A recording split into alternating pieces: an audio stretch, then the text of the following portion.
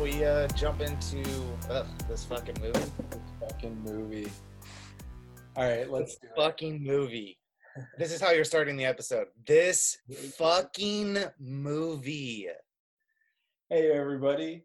Welcome to the Cinema Nerd Presents Made in the 90s. My name is Kyle Woods. I'm here with Dylan Shore to talk about this fucking movie. Dylan, what is this fucking movie? This fucking movie, man. It's 1997's Batman and Robin. And he said with shame. Yeah, this movie is really hard to get through as an adult. Isn't it? It's so. Before we jump into it, you watch anything?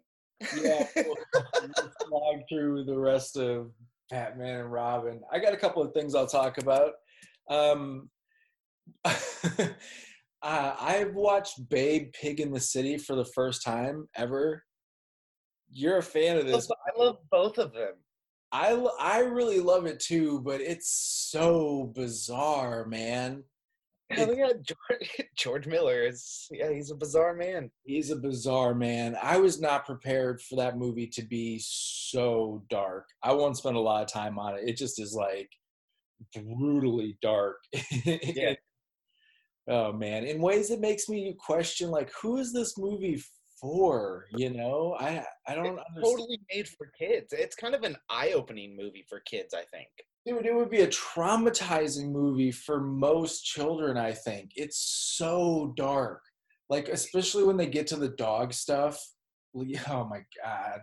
I'm not even what a fun fact about Babe 2. 7 dogs died during the filming? What? No, Tom Waits has said that is one of his favorite movies of all time, and that he has watched it a lot, especially with his grandkids.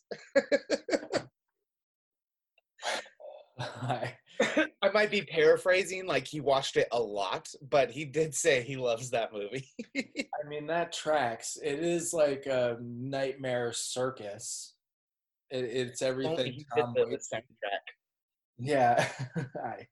I like I said, I can't say that I love it, but I do have an affinity for it in that it's so bizarre that it's one of those things that I hold close to my heart.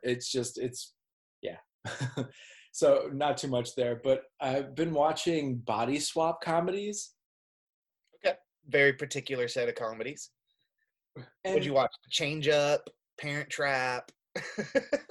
No, I'm going niche, man. It's seemingly an endless supply. I guess it's not super niche. The first two are, I watched 17 again with Zac Efron from, I don't know, what's that, about 10 years old now at this point? I think it's even older now, isn't it? Maybe, yeah. Or like late 2000s. Yeah. I saw pieces of that while working at the theater, but I never saw the whole movie. Right on. I like it a lot. I think as a body swap comedy, it's a lot of fun. Thomas Lennon is in there as like the sort of spectral figure guiding Zac Efron through it. I'm starting to pull memories from back in the day, and I think my good friend Matt was Efron's body double for a day in a scene with Thomas Lennon. Really? I could be wrong on this, but dude, that just like came to me, and I remember him telling me that. Good for him. I mean, that sounds like your friend is a very handsome fella. Oh, he is. He's a modern day looking Brad Pitt. He has that fucking jawline that is just so prominent. I like it a lot. I think actually, speaking of very handsome men, Zac Efron is not only very handsome, but really talented, man. I think he's a super good actor. And I don't know if I've defended him on this show before. But yeah, no. We've gotten into this. Right on. Yeah, and I was like, I haven't got to see him do anything that I've personally liked. I've seen him in dramatic things where I was like, he can be good. Like, he's playing amongst big cast, and I think I pulled like Parkland, where he played the doctor that tended to JFK. Yeah, we talked about this. Yeah. Cool. So you like 17 again? I like 17 again. So then I watched 18 again with George Burns. It's an 80s flick, baby, and it's 80s all over in that it's so, it's a body swap thing. George Burns is already 95 years old in this movie. And so it's kind of crazy the jokes that are being made, not in the way that you'd expect them, in being horribly misogynistic and 80s driven. There's plenty of that to go around, but more just like because George Burns is 108 years old when this movie was made, the jokes are already way out of date. And because it was made in the 80s, they're like way out. It's like it's not one that holds up for current day. I think better than you would expect. Like I said, because there's so much anachronism all over the place. It's like getting whiplash in a time machine. You don't know like exactly where the jokes are coming from. Mm-hmm. Yeah, but it's, I don't know. It's fine. And then the last one I'll bring up is originally a TV movie, but it's on Amazon Prime here in the UK right now, called Wish Upon a Star. With Katherine Heigl? Yeah. Have you seen this movie? Yeah, that's an old Disney Channel movie. Apparently. Yeah, I watched it all the time as a kid. I really like it, dude. Dude, I have not seen or thought about that movie that came out, what, 99? No, earlier than that. It's got to be like 96 or 97. Huh. It's really cool, though, because it is early Katherine Heigl. It's also early, the sister is Dana. Yeah, who's the other girl in it? Dana Headley, is that her name? That can't be right. Oh, man. Yeah, you're looking it up. Okay, good. Yeah, I'm looking it up. Danielle Harris, is her name. And she's in Don't Tell Mom the Babysitter's Dead, right? And Halloween 4. Yeah, the Halloween. Yeah, she's in a bunch of the Halloween movies. Yeah, and she's even got a small part in Once Upon a Time in Hollywood. Oh, interesting. She's one of the Manson girls. She's the pregnant one. Okay. Yeah. This movie's like pretty good, man. Even I don't want to say like better than the Disney Channel, because what's that? But it's a little surprising that it was a TV movie, because having been watching a bunch of body swap comedies, and there's others that I've been through that aren't worth talking about, this one does some interesting things in that the girls who switch places are fairly close in age. And so it's much more about exploring sibling relationships than like forgotten youth or mistakes of the past, or, how do I handle turning into an adult? It's very much like, what am I doing with my decisions right now in high school? And I also really like the decision making on the parents' behalf, because like, we've talked about it in a bunch of different forms. It's one of our favorite tropes, but like the checked out parents, where it's like, how do they get away with this thing? The parents in this movie are actively running, like their plan is to write a book about how they're not parenting their daughters and letting them discipline themselves. So anytime some shit comes up, they're just like, yeah, I know, we're gonna write it down in our book. Thanks for meeting with us today, principal, whatever. It's fucking great. Anything else? I liked Wish Upon. I'm a fan. Are you gonna watch the new body swap movie Freaky with Vince Vaughn? I am. Yes, this is all leading in a direction. Yeah, I'm really excited for it. It actually looks pretty funny. I'm a fan of the writer-director, although I didn't really care for Happy Death Day to You, the second one, but I really liked it. I mean, it's fun, but it I don't know, for how ridiculous it got, I thought it wasn't perfect. Like, I wanted more, I guess. I guess the time travel stuff was a little played out at that time. I really appreciate that they treat it for the trope that it is, right? They're like, no, we're totally. I get that. I just wanted more from it, I think. Fair enough. It gave me exactly what I wanted from it. Although I do need to see it again, because I was fairly intoxicated while watching it.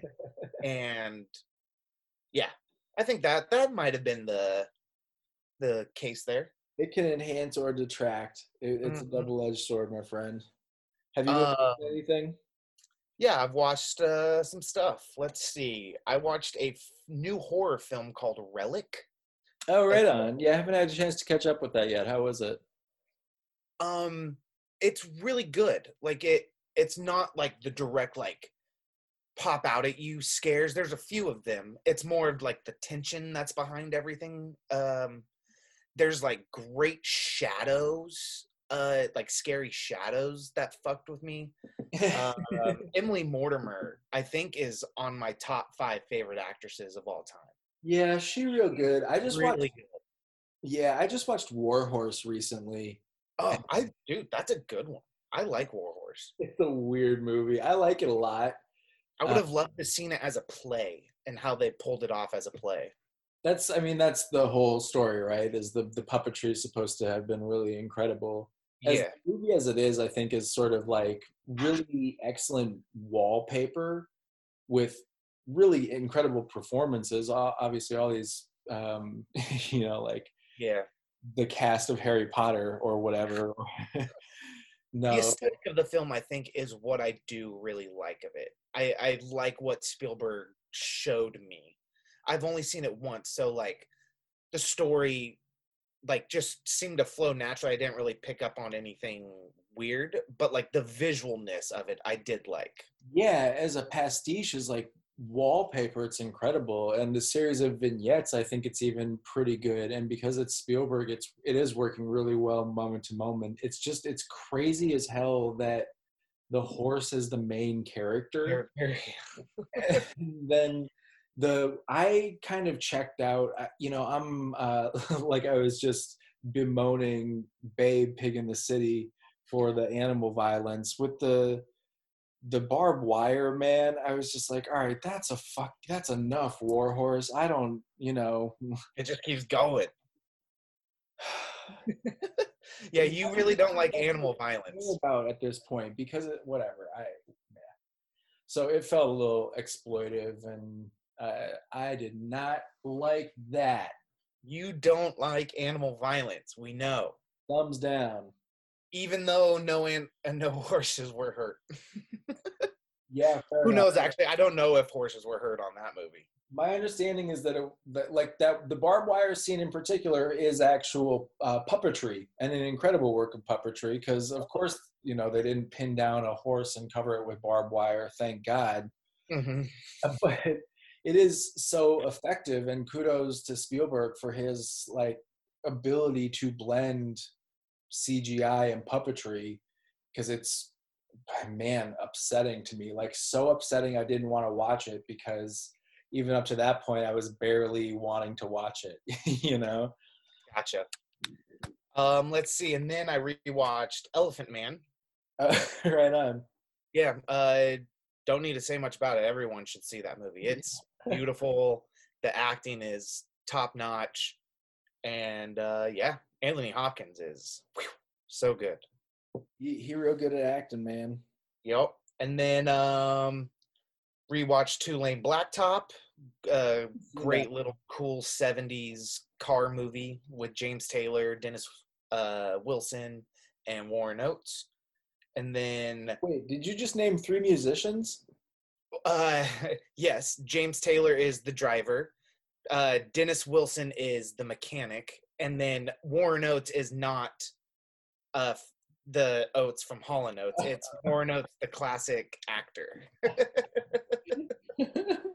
That's I've not seen Yeah, that no. film. Oh, James Taylor is like striking to watch. So is Dennis Wilson, but like James Taylor being so like quiet and calm and just like it's such a natural performance. I'm like, dude, this guy was a great actor. Like Interesting. solid, solid, solid. Oh, curious. Yeah, I'd be curious to see it. And this might be fun for you. I hopped into Minneapolis for a couple of movies. Oh, And yes, I rewatched Purple Rain and I sang and shook my dick. It was incredible. Fucking dancing around like in my living room, just like Prince. Yeah, that movie rules. Prince is the best. Fuck Yes, it's amazing. And then I have been going through the Mary Tyler Moore Show. Oh, And right on. I've not seen one single episode of it ever. I was going to ask you, was it like a big show where you lived? Because it is Minneapolis. I mean, yeah. I mean, it was a big show, period. So, like, but like, was just living in the city where it takes place, did like people talk about it more? I guess I would say not so much. Because when I was growing up, the show had probably been off of the air for at least 10 years, right? But Yeah, I think it ended in like 78. yeah, so I mean, yeah, it long since ended. And But like Rhoda, they like had all the spin-offs. They had Rhoda and Phyllis, and I've never watched those, so I don't know if they take place in Minneapolis, but that show was huge. It caused 2 spin-offs. well, that was at a time where just like every show was a spin-off, though. Isn't three? Oh, Mary Tyler Moore Show is a spin-off. She was on Dick Van Dyke Show, not like a different character, but like still kind of, she got that show because of the Dick Van Dyke Show. Right on.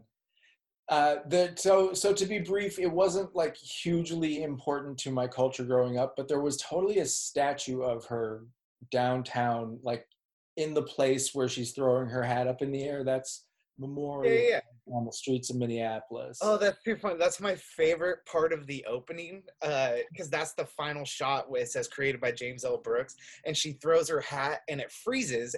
And if you look just like to the back corner, there's an old woman just like staring like this, like, what is this woman doing? Fantastic. It's my favorite shot. I love seeing that image every time. Delightful. Yeah, that's fantastic. Yeah, I was gonna even see if you had like been by the house that they used as the exterior, but Okay, so I will tell a brief story about that, which is yes. Wood Parkway. Yep.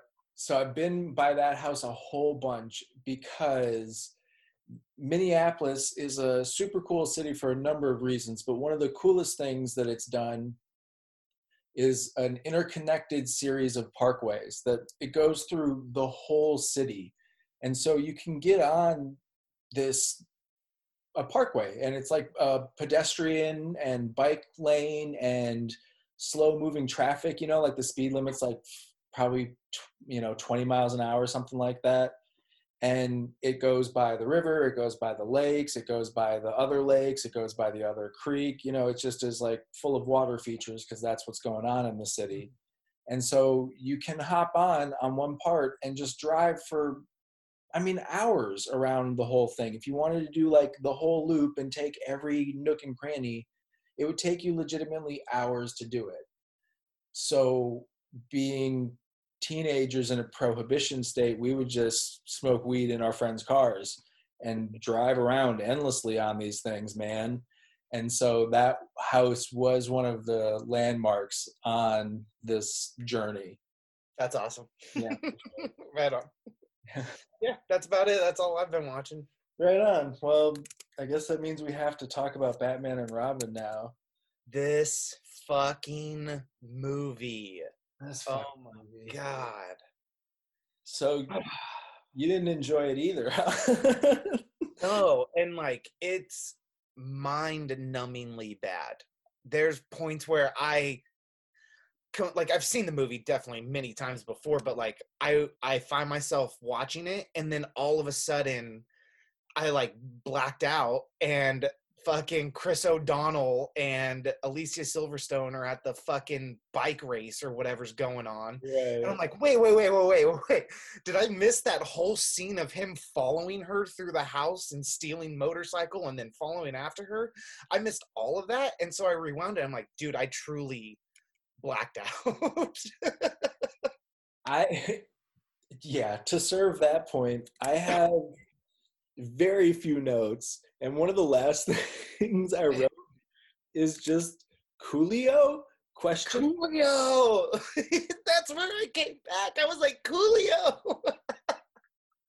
I have nothing after that because I was just like, what? Everything's a Dutch angle? Ugh. I have a take, which is that this is the actual sequel.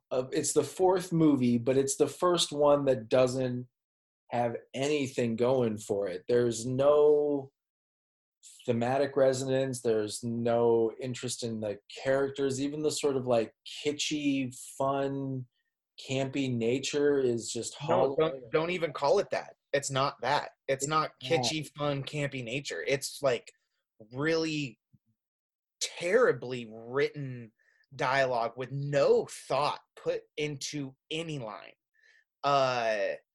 There's a trivia thing right here that says, in later interviews, director Joel Schumacher blamed studio pressure to make the film more toyetic, showcasing more marketable toys and games. In a making of on the documentary, in the making of documentary on the DVD, he apologized and disappoint fans.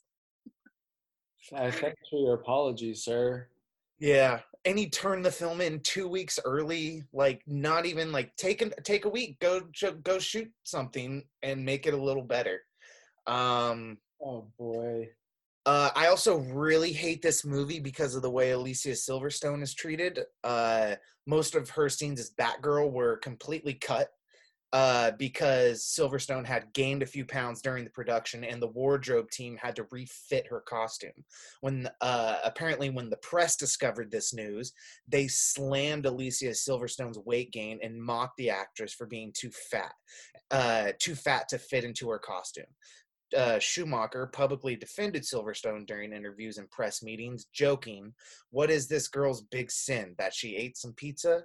When I can't believe he said that too. When the taunting continued, Schumacher lashed out at the reporters that taunted her. He said in magazine interviews, "It was horrible. I thought it was very cruel. She was a teenager who gained a few pounds." Yeah, okay, yeah. And then it just goes on a little more. But still, hate that. Since it came up, and I'll say up front, like the press was horrible to her, as the press has often been horrible to so many women. I was on Filmography a couple of weeks ago defending Kirstie Alley because of the way that the press treated her. Like anytime she, whatever. And so the only reason I think there's a conversation here is because of the like intricate and plastic nature of these costumes. Mm-hmm.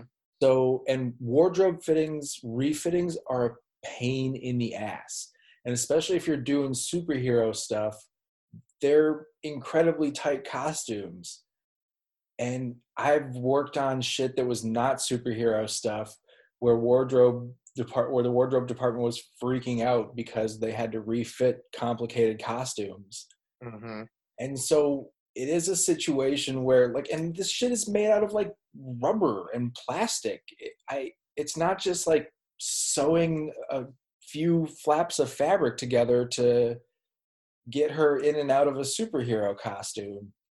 So the press doesn't deserve any fucking credit, but watching it this time, that was the first time I was like, oh right, that was the story here, was that she gained too much weight and that's why she was bad at this.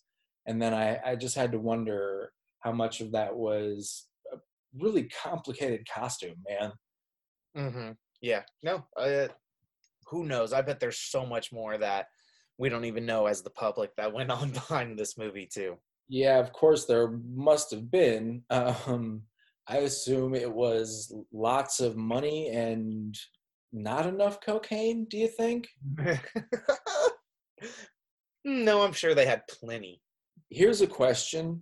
Um, George Clooney is one of America's finest brooders. He can just sulk with the best of them, you know? What is he doing here? I think just making a paycheck. Like, uh, the only person in this movie that I thought was having fun was Uma Thurman. Uma Thurman is having I'm sorry to interrupt you. Go ahead. No. That's what I'm saying. She's the only one that truly feels like she's having a blast, and those are the only scenes that like I like lock into her scenes. And yeah, it's still got some really bad writing for her, but I don't know. I like her costume. I like the look of it. It's definitely comic booky, but like I don't know. The Uma Thurman and Poison Ivy are the best part of this movie. Easily, like by so far. Yeah, Yeah, she's I really even like the her boss, the crazy haired scientist guy. would have liked to have seen more of him. Yeah, Instead, we get I'm blanking on his some name. version of Bane, who's like Uh, a luchador slash driver. He's like a limo driver, I guess, is his main job. I guess hit his fucking chest and all. Uh, Arnold Schwarzenegger is boring in this movie. Apparently, there's a photo of him in Max Schreck's office in Batman Returns. And that's a trivia. And I'm like, why is Arnold Schwarzenegger in a photo in Max Schreck's office? I wonder if he was, maybe going to be involved at one point. If his name was, because it was Arnold in the 90s, so he was in conversation for every role. Yeah, And, yeah. maybe he was going to be Batman at one point or some stuff like that. What else to say about this? Well, I got one thing to say, which is I got a lot of things to say about how terrible this movie is. Not that many things to say about how terrible this movie is, but when it does, I complain that it's got nothing going for it. And when it does try and have some plot, some stakes, it's about Alfred dying. And it's yeah, they get it in the opening scene too, where he's just like, oh. I'm like, oh, Alfred, I forgot you died. You're dying in this one. But Batman treats him like it's not a problem at all, even though the man is clearly dying, and they're acknowledging how he's making mistakes that he's never made before, but whatever. And then it's revealed that Batman actually does know, so he's like trying to put on a brave face or whatever, but like, let the man rest. Anyways, it's terrible and boring. Something that I do like, Chris O'Donnell spends a lot of time in water or like covered in slime. He's generally gooey or slippery in this movie. Like for most of the runtime, he's pretty soggy. I don't even know what you're talking about. Like, yeah, there's definitely scenes where he's submersed in like some liquid. He's soggy. It happens like legitimately. There's 3 times where he is fully submerged or like covered in goop. Yeah. I think there's at least a half a dozen if we're being generous. Okay. So Arnold has got to be covered in sweat the whole time because he's trying to make this material work. I mean,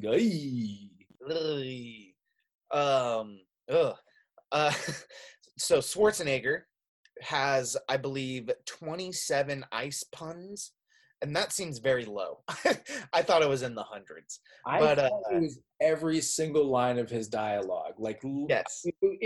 That's this movie fails so hard because that would be an achievement. For a little while, I'm watching him like, oh man, is it going to be every single thing he says? Because that would be just if you can keep that going for 90 minutes. And for some reason, this movie's 2 hours long.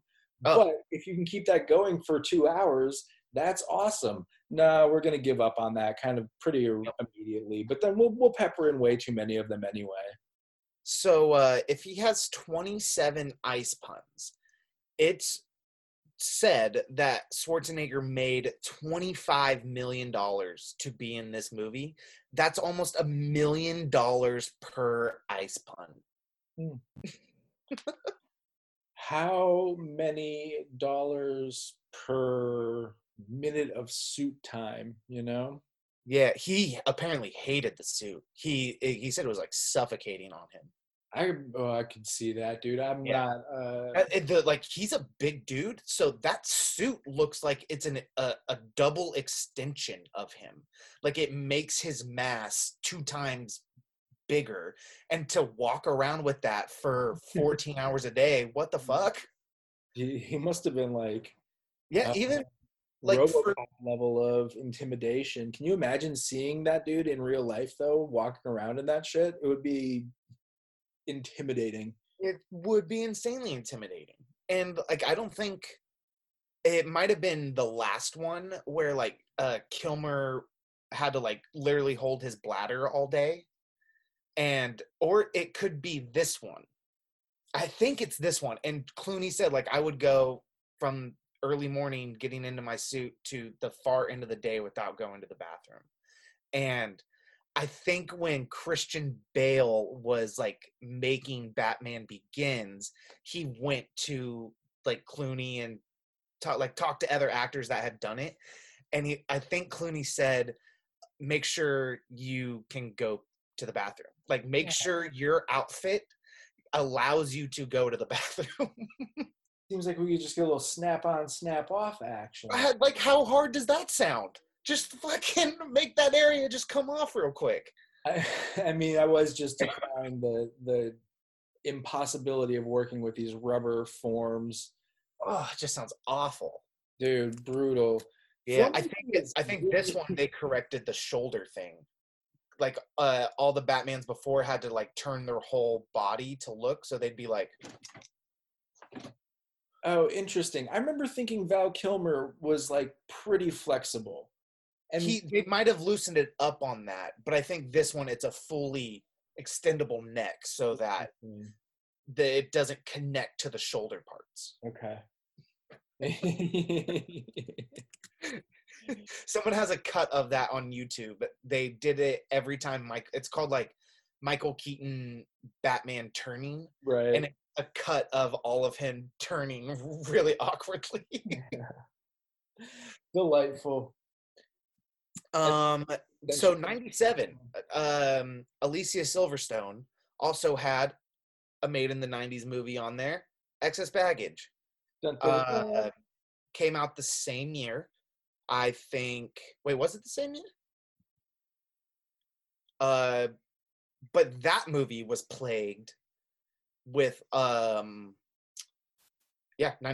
was plagued with reshoots and did not do well at the box office. And I think Batman and Robin was kind of supposed to be like a comeback for Alicia. Yeah. And it didn't really happen. And then she had Blast from the Past in 99, which I think is a beautiful, hilarious, funny movie. But after that, she really, truly did not get to work again. I mean, she did, but it wasn't anything big. I don't know if it wasn't she didn't get to or she didn't want to. I don't blame her, man, because she was treated terribly. Really brutal, not fun, and I don't blame anybody for, especially if you made a handful of very big movies, buddy, just bounce out, take your money and do whatever the fuck you want. I don't blame anybody for not wanting to be a movie star. I do question people who are movie stars who want that. I'm very suspicious of them. Yeah.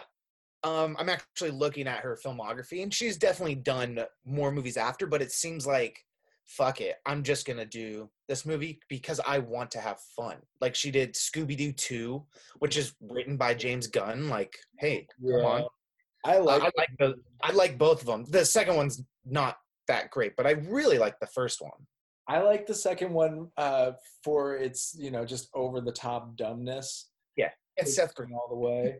And actually, speaking of that, in Scooby-Doo 2, Monsters Unleashed. Is that yes, it? Correct. It's one of my favorite things, which is like unnecessary X Games stunts. Totally. Yeah, the first one has it too, but the second one has it a lot. And the second one combines it with my other favorite thing, which is like obvious man being a stunt person for a woman, like a very petite, small character. And so it's full of just like Sarah Michelle Gellar jumping in the air, cut to hulking behemoth sliding down a guardrail. That is how you do slapsticky, campy fun. Scooby-Doo movies. Totally. And this Not Batman and Robin. Fails that shit. Yeah, because there is unnecessary X Games in this movie. Yeah. Ice skates, dude. He fucking slides down the neck of a dinosaur. Like, that's the intro is, oh my God. And they just, I can't even, just, okay, what are the rules of the auction, Dylan? Here's how they fail to have fun the right way. If they had like all of the cartoonish guys cartoonishly outbidding each other for the thing that they all needed, then we would be going somewhere in this movie. But the auction, they're just like, oh, $10,000 for the red one. No, $20,000 for the blue one. They're outbidding each other for different items. It's not how auctions work. It's not how comedy works. It's not how entertainment works. This fucking movie is a drag, man. It is. Where did Schumacher go after this? Let's see what he made after this. Here, I'm going to say some good things now while you're looking up Schumacher, and we'll talk about it. Harkening back to Poison Ivy, she calls the cop a fascist bulldog, and I am here for it. Yeah, dude. But yeah, I like that line. That was a good line. Yeah. She says, forget the stars, look at the earth. And I think it speaks to something. I'll rant and rave a little bit because I've been thinking about this lately, buddy. I got my thinking cap on. And there's a whole ass problem in Western society where we believe that we can invent our way out of any problem. And that absolves us of a lot of responsibility for the mess that we have created with our previous inventions, you know? And the summation is like this idea that you have to break a few eggs to make an omelet, but nobody's talking about cleaning up the eggshells. And we would maybe get a lot further and certainly be in this a little more together if we were looking around at cleaning up the messes that were here together instead of figuring out what we're going to do next. Oh, dude, this movie is littered with eggshells. It's like they just stepped on what they just broke and then broke another one and just kept going on, stepping on every eggshell that they just broke previously. It's awful. It's pretty rough, man. Yeah, and I'm looking at Schumacher's filmography. He has a lot of great movies. Yeah, like terrific stuff. Let's start from his first big one, St. Elmo's Fire. That's a classic 80s film. Well, let's talk about the Rat Pack, shall we? Thanks, Joel Schumacher. Thanks, Schumacher. Lost Boys, another classic 80s movie. Flatliners, which is not that great of a movie, but it's like a cheesy, fun 90s movie. I got a soft spot for Flatliners. Yeah, I think I do. It's a nostalgic thing. What'd you say? Lil Kiefer in your life? Lil Kiefer and Kevin Bacon and Julia Roberts and that cast is Oliver Platt. It's a stacked cast. I love Oliver Platt. Same. And then after Flatliners, his next big one is Falling Down. That's one of the best movies ever made. Yeah. Then The Client. I love The Client, dude. I really like that one. I'll rant about The Client for a second.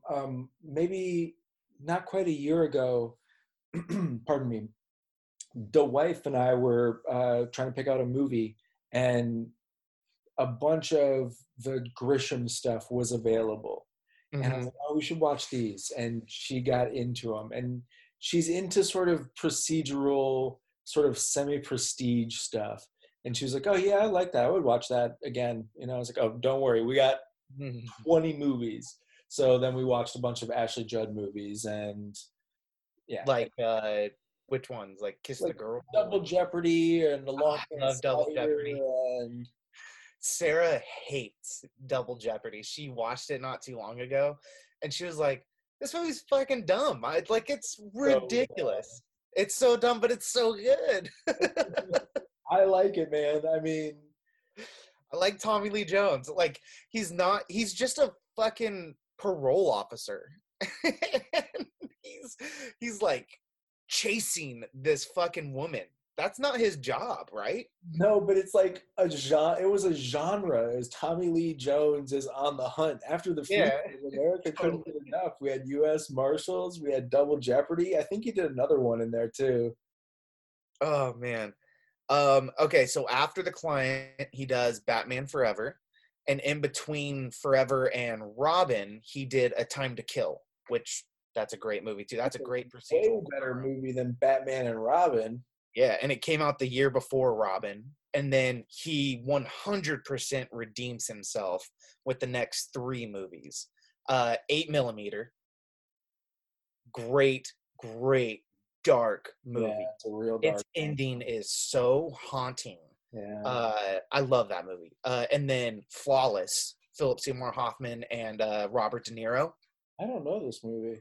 You've never seen Flawless? No. Oh my God. De Niro is a New York firefighter. He could be a cop, but I'm pretty sure he's a firefighter who one night hears like a scuffle in his building, and Philip Seymour Hoffman is a drag queen. Not a she's full trans, but not transitioned. Okay.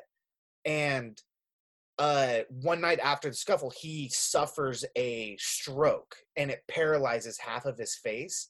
And Philip Seymour Hoffman is a vocal coach, and so it's about their butting heads but becoming best friends to teach him how to speak again, but through song. It's so good. I love that movie. Not really through song, but like, Yeah. doing vocal warm-ups to get his mouth moving. It's crazy that that movie didn't win all of the Oscars. Oh man, I really like that movie. Hi, Yeah, that's a check nine. it That's out. 99. We could do that one on the All podcast. right, let's give it a go. What Yeah. else we got? What's the And Schumacher? then after that, he did Tigerland, which is Colin Farrell's first movie. Yeah, sure. Good one. And then he did Veronica Guerin after that, and then Phantom of the Opera, which I liked as a kid, and then I rewatched it, and it's way too much. It's not that good to me. Amy Rawson's really good, and so is Gerard Butler, Okay. but the musical itself is not my thing. Yeah, Yeah, that's I about mean, not a big musical fan. I haven't seen that one. it. And then after that, he did the number 23, which Oh, I like that one as well. That's a good okay. cheesy little, not even fuck it. It's got cheesy moments, but I don't think the movie overall is cheesy. Okay. I haven't And watched then it, but after it's on that, the top there's of my nothing. pile. Huh? I haven't watched it, but it's on the top of my pile because while I'm, it's seems like the perfect movie to put on while I'm doing other stuff, maybe. I mean, its ending is nothing spectacular. You can probably guess it from 30 minutes into the movie. Just let your mind figure it out. It's a super easy ending to figure out.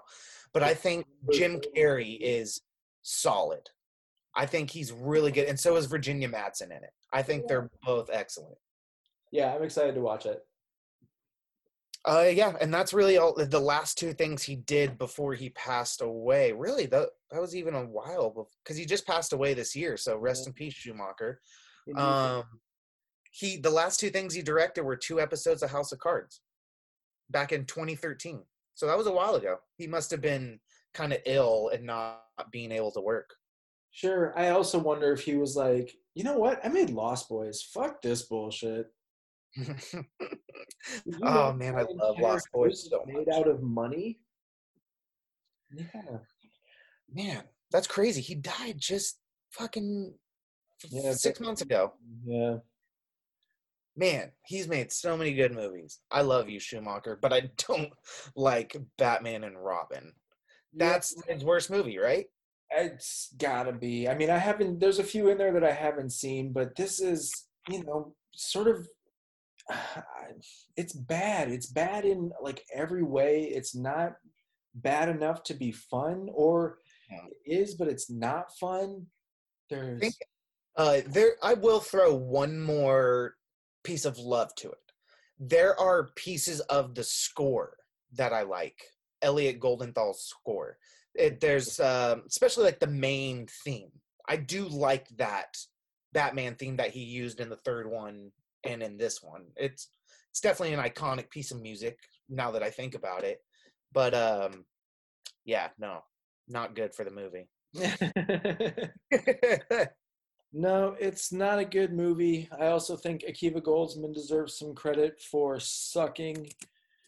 Because the script for sucking, that's it. It sucks. Hey man, Akiva wrote The Client.